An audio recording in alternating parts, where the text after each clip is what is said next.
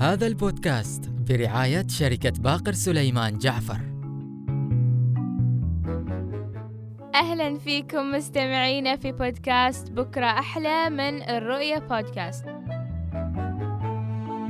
في حلقة اليوم راح تكون ضيفتنا الأستاذة حنان الشهيبي، وهي متطوعة وصاحبة تجربة رائعة في العمل الخيري. أهلا فيش أستاذة، كيف حالش وإيش أخبارش؟ أهلا فيكم، شكرا على الاستضافة وللشرف بصراحة أني أكون معاكم اليوم، وإن شاء الله يكون لقاء خفيف إن شاء الله. ونحن أيضا نتشرف أن نستضيفش في استوديو الرؤية. أستاذة، متى بدأتي مشوارك في عمل التطوعي؟ متى بدأت في مشواري في عمل التطوعي؟ في 2015، كان عمري 17 سنة.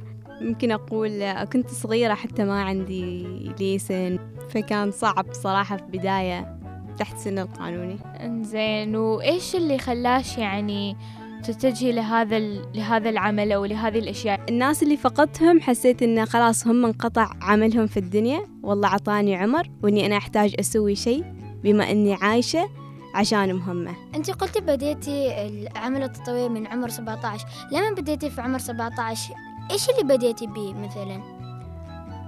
بدايتي كان أنا أول ما دخلت أي فريق تطوعي، بما أني قلت عمري 17 سنة، وليش بدأت أسست فريق تطوعي وعمري 17 سنة؟ لأن كثر فرق تطوعية رحت أخبرهم أني أريد أشارك وكذا، وكان في رفض لأن عمري 17، فقررت أني أبدأ وأسس فريق تطوعي. وعن ويش كان الفريق؟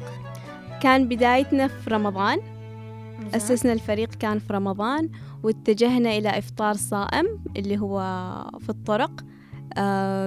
نعرف أول ما نسمع الآذان كل حد يسرع في الطريق وكذا، لتخفيف حلو. أيوة، لتخفيف الحوادث، فقلنا أن نوزع إفطار صائم. أوكي، إنزين، وليش اخترتي وقت رمضان وفئة العمال اللي يشتغلوا في الشارع؟ ليش اخترت رمضان بالضبط؟ لأن أول ما أسست الفريق كان بداية رمضان. أوكي. فكان أنسب وقت إن نشتغل ويكون في رمضان. وليش ركزتي على عمال الشارع الفئة المستهدفة؟ مثل ما ذكرت قبل، إنه أول ما يأذن كل حد يكون على الشارع ويسرع في الطريق، فتخفيف الحوادث. أنت بعد شاركتي وبادرتي في معرض مسقط الدولي للكتاب، خبريني عنه شوية. معرض الكتاب كان شاركت لمدة 2 سنين، 2016 كنا في ركن الطفل. كان دوري هناك إن نمسك 5 أركان، وزعت أعضاء الفريق. وأيضا في 2019 كان مع مبادرة بصحبتهم اللي هو نساعد ذوي الاحتياجات الخاصة. هل هذا الشيء مساعدتش لهذه الأشياء أثرت عليك شخصيا في شخصيتك وفي مواقف في حياتك تغيرتي فيها؟ العمل التطوعي اللي هو الأعمال اللي اشتغلت عليه صنع لي تجارب كثيرة، فأحس إن هالتجارب كلها صنع من حنان، بالضبط من حنان اليوم. إيش اللي أضاف لش في شخصيتك شيء جديد من العمل التطوعي؟ الثقة بالنفس، كونت لي علاقات. إيش أكثر شيء يسعدش شخصيا لما تسوين شيء خيري ولناس ولعمل الخير؟ الروح الجماعي في الفريق، حيث إن كل واحد فينا عنده مبادئه، كل واحد فينا له تفكيره، بس في النهاية كلنا عندنا هدف واحد.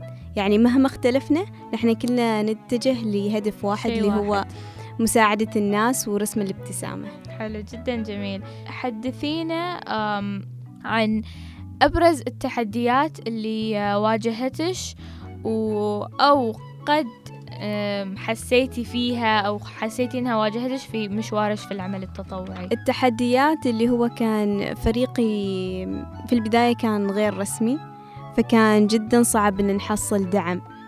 بعد ما صار الفريق رسمي صار إن الأمور سهلة، لأن يكون عندنا رسائل رسمية. وإيش تنصحي كل اللي يريد يسوي بالعمل التطوعي؟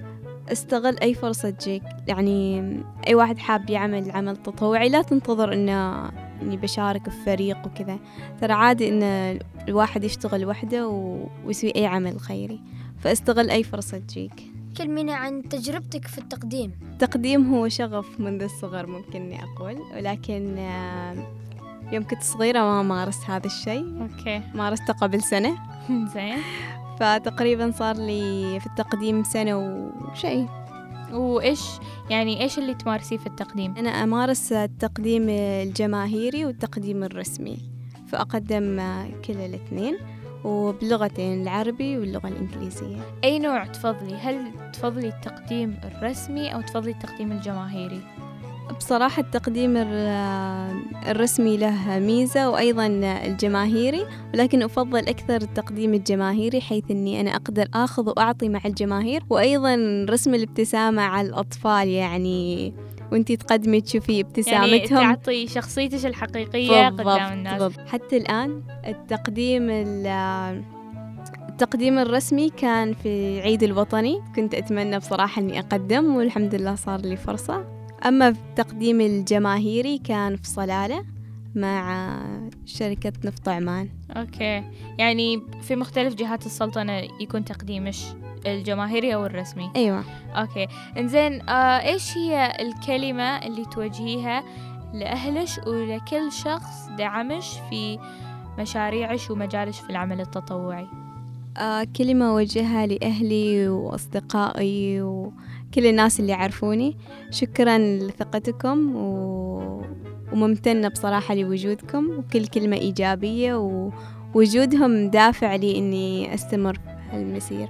يعني تحسي إنه بدونهم كان نوعا ما صعب وكانت واجهتش تحديات أكبر في خلال هذا المجال؟ يعني أكيد، لأن الواحد يواجه مرات مطبات، فيحتاج إن شخص يكون معاه ويسمع كلمة إيجابية وحافز عشان يكمل المشوار.